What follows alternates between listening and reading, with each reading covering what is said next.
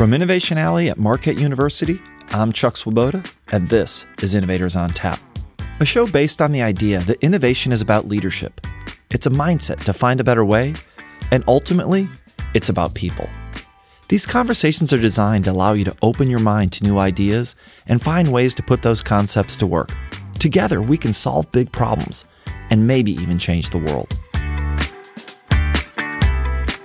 Today's guest is Wafa Arbash, the founder and CEO of Workaround, a company helping refugees and displaced populations find sustainable income through data labeling for machine learning algorithms. However, Wafa's story goes much deeper than her role as a founder and CEO. She is also a great example of the power of resilience.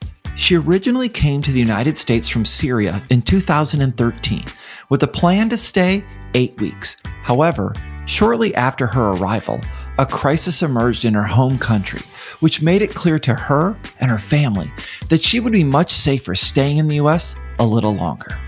Well, the crisis in Syria continues, and her original 8-week visit has turned into 7 years, where she's now leveraging her talents to help displaced people that are still being affected by the unrest in her home country. Wafa says that one of the keys to her success was, you need to be proactive. You need to build a toolbox for yourself that allows you to be resilient. That's what's on tap today. Enjoy.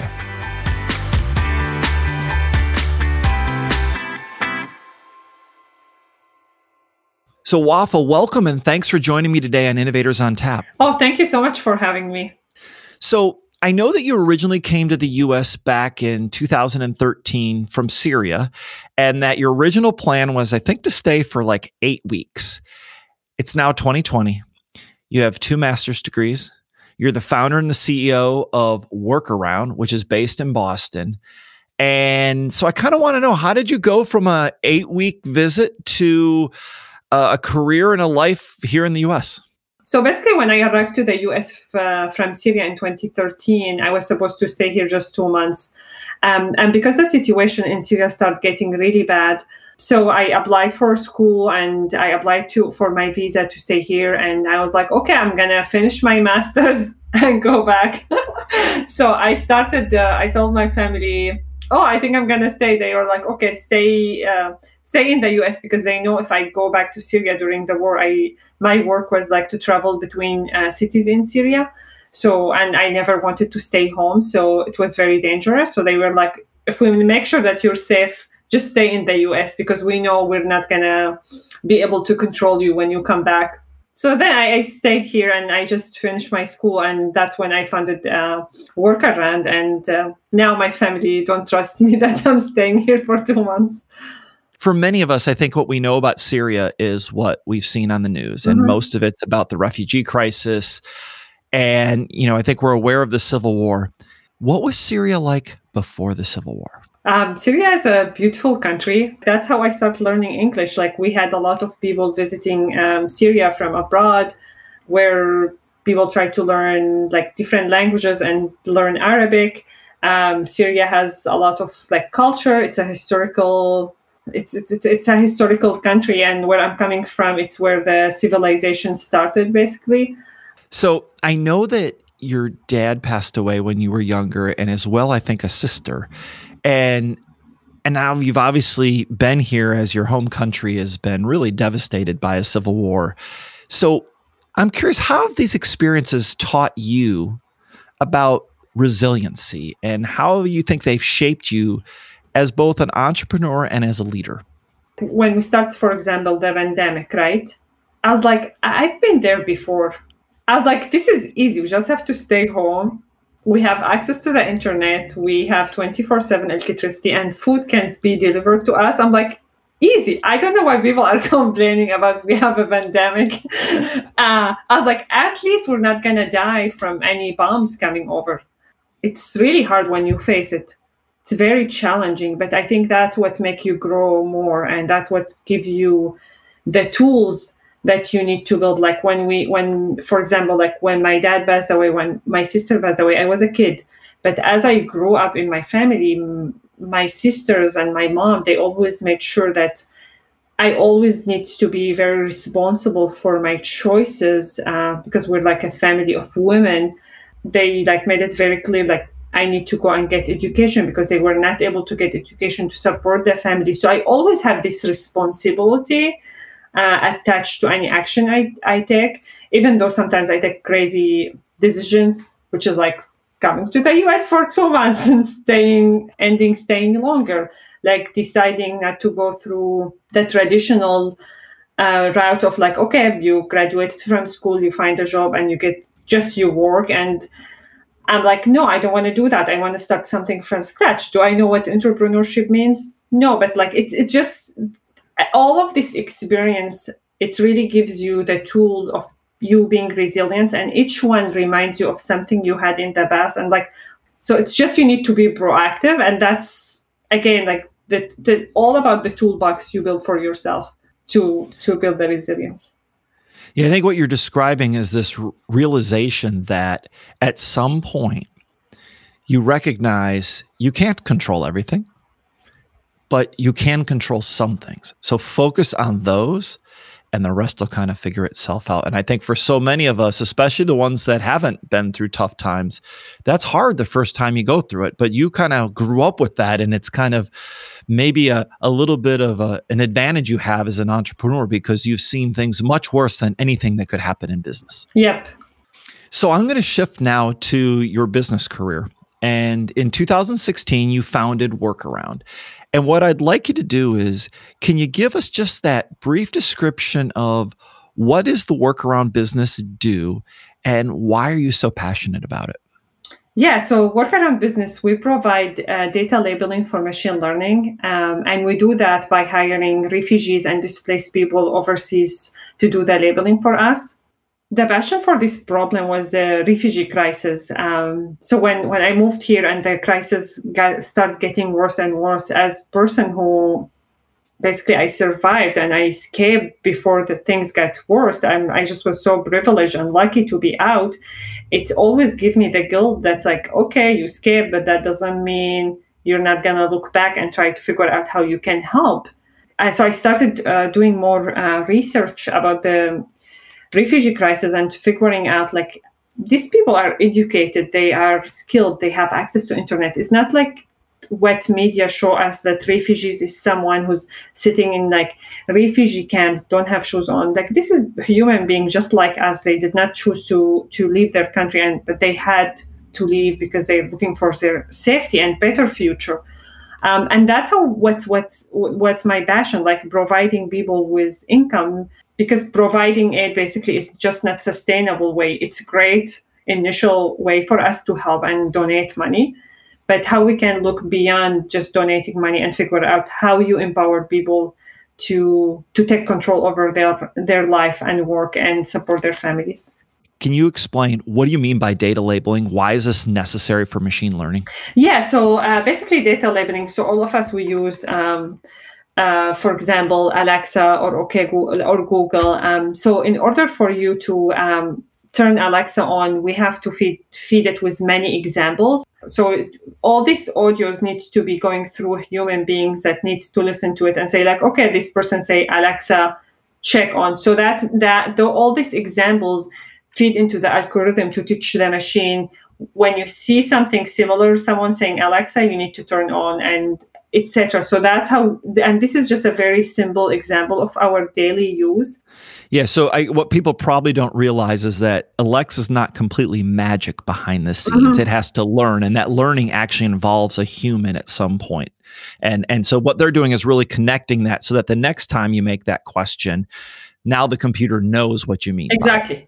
And like how you're going to teach robot by itself to be able to pick red tomato and not to pick the green tomato because it's not ready for pickup. So just like all these examples and teaching the machines, it just requires millions of data points. I understand that when you saw this business idea initially, you realized it could be a solution for the refugee crisis, because instead of saying, hey, we're sorry, here's some food, that what instead is you're really creating a sustainable business idea. So instead of the traditional charitable or a government solution, you've really gone down this, let's build a business around it. Why do you think that model works better? There was two reasons behind it. Like if I'm personally and the company is advocating for, like, saying donation is not sustainable to provide people, like to keep people going, then if I'm a nonprofit, I'm just like, I'm acting against what I believe in. I'm not saying nonprofits are not great. They are great. I'm just saying it's not a sustainable. If we don't figure out a sustainable way, that's the problem. So that's a point. And the second point, based when we talk to customers and businesses, they were like, no, I would be more likely to work for you if you're I give you my data if you're more like a for-profit company, a business. So B2B, and yes, it's great that you have this cherry on the top of the cake, basically. Yeah, it reminds me of, in a slightly different way, when we were first trying to get people interested in LED lighting. Mm-hmm. We're like, there's this great green technology. It's sustainable. Everyone should love it. And what you quickly realized is that while that appeals to some people's sense of what's the right thing to do, at the end of the day, the most sustainable ideas are the ones that are financially sustainable. Mm-hmm. And that if you can connect those dots, they have this ability to go far beyond these nice ideas that otherwise, frankly, run out of money at some point. Yes. So in 10 years, what does success look like for Workaround? So for us, like 2030 will be employing 500,000 of refugees and people who need work, and be able to provide the best data tooling and labeling for companies and to machine learning engineers and data science. Before you came to the US, I know that you worked for, I think, about 5 years where you're working on projects where you're empowering local citizens. And one of the things you worked on were their leadership skills. Mm-hmm. And so I'm curious, is leadership something that you really can teach, or do you think some people are more born with it than others? I would say it's a little bit of both, because sometimes you are born with it, but you don't realize that this is leadership. Sometimes you need people who point things out to you and say, you know what you did yesterday was really awesome. That's like a really a leadership movement. Or you have this really initiative that you always take, and that's really awesome. So I think sometimes you're born with it, but you don't realize it, and you just need the right environment to have the self-awareness. Oh shit, I think I have the leadership skills, and I wasn't aware of it. That's a great observation. So I have 3 children, 2 daughters and a son, and I am sure they've been characterized differently, maybe even by their dad at some point along the way. So it's very interesting. There are social things that we do that, arbitrarily define people. So you're still pretty early in your entrepreneurial journey. What are a couple of the things, maybe 2 ideas that you had that if you were sitting down with a group of young, aspiring entrepreneurs, what advice would you give them, or what would you want them to know as they get started? I would say this is really hard. Don't give up. Make sure that you have the right people around you, the right network of other entrepreneurs, mentors, advisors who you can pick up the phone when you feel like I can't do this, and talk to them. Because as an entrepreneur, you go through the emotional roller coasters every single day. So at this point, I want to switch gears a little bit. I want to understand more about how you specifically think about certain types of problems, really your mindset and how you view innovation and entrepreneurship. So my first question is, if you were going to pursue innovation, what do you think is more important for the team? The brutal truths or psychological safety? I think you need both. You need both because you need to really have a reality check as a startup and as an innovations. Like, okay, is this working, or is it me, or is it not working? Like, what things we need to change? So this brutal truth is just like really give you the reality check. Where are you, instead of just being in your head, and having the psychological. That's like so important. Like that's number one priorities, which is how you as an entrepreneur taking care of yourself and your well-being and your mental health, because you're not going to able to innovate or think outside of the box or figure out how you or thrive. I think that's a very key for you to keep going.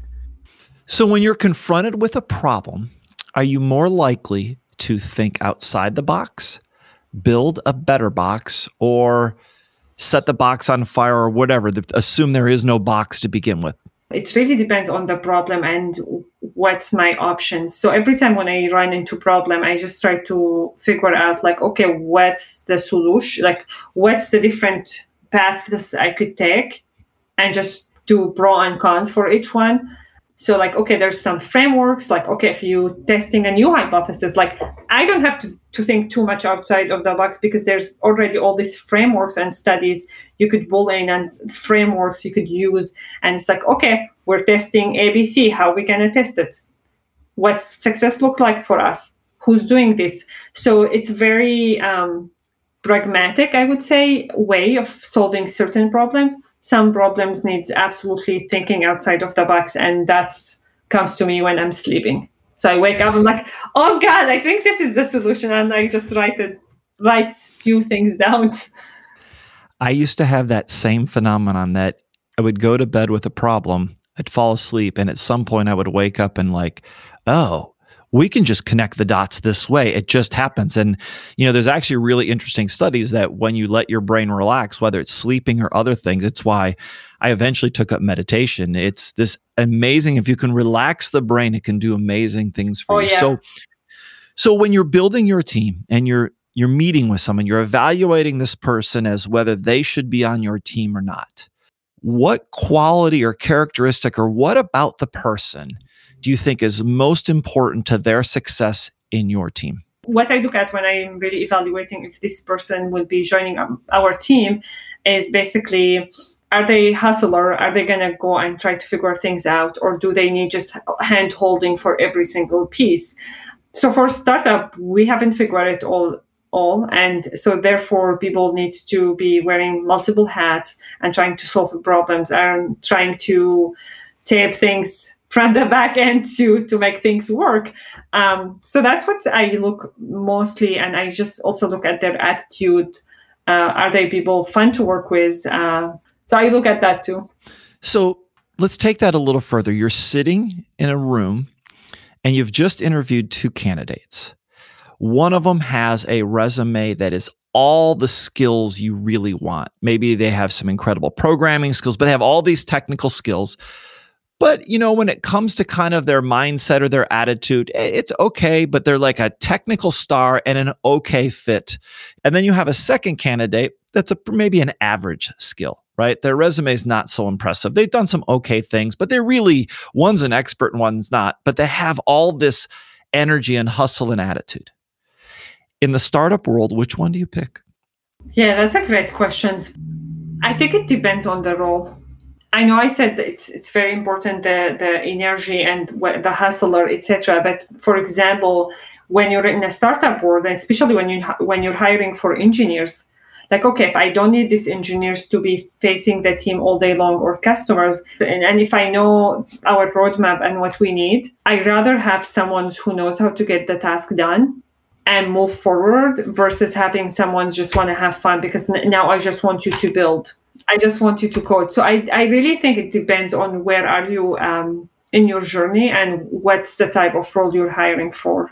For you personally, when you have to make a decision, are you more likely to focus on limiting your downside or maximizing the upside? I'd say that's very clear for me. I maximize because if I don't maximize, I would not have been here. I'd have been in Syria right now. So I always go for the maximize for any decisions. Like, okay, if I do this, that could lead me to potentially get here. And always I think my limit is going to be here. And always I discover that's going to be way higher than what I thought it is because it just opens a huge doors. So you've obviously seen that by taking risk, there's this upside that comes with it. So you've seen it enough now to trust yourself. How do you try to help someone who's earlier in their career, who maybe has been really taught that risk is a bad thing? How do you try to help them get past that? Yeah, that's a great question. For someone that wants to overcome risk, like they just need to get over the failure. Because I think it always comes to failure, because people don't want to take risks because they don't want to fail. They don't want other people to look at them as a failure, versus like switching the mindset and saying failure, it's learning, it's a growth. Because with every time you fall, you learn how to stand up again and pick up the race. So I think it's a mindset, like how we can shift this mindset from failures to a learning and to an experience and to growth. Once you shift that, you just feel people would feel more thriving, and they will be more outgoing to go to those risks. So I want to thank you. I am so excited to see this entrepreneurial mindset applied to some of these really serious social issues. And this idea of bringing the for-profit model to it, it's one of the most exciting things, because truly, you're not just creating a business, you're creating a business that does more than just generate financial profits, right? It also solves this problem. And what's more fun than giving people opportunity? I think it's one of the coolest things. So I want to thank you. It's been a great pleasure, and I cannot wait for people to hear some of your wisdom and advice. Oh, thank you so much for having me. I really appreciate it. Thanks to Wafa for joining me on Innovators on Tap and sharing some lessons from her life journey, including her perspective about the impact of the job she's creating. As she said, it's not just about money. It's about giving people an opportunity to empower themselves and take control of their lives. We want to thank all of you who have embraced this show and helped us grow our audience so far, including our sponsor, Husco International. While we are proud of our success, we're just getting started and hope that you will tell your friends about the show. We would also really appreciate it if you would take a minute to rate and review us on Apple Podcasts or wherever you listen. Please note that we have additional resources available on our website at innovatorsontap.com, including transcripts, articles, and an option to sign up for the Innovation Alley newsletter. Thanks for joining us on this journey. Let's go change the world.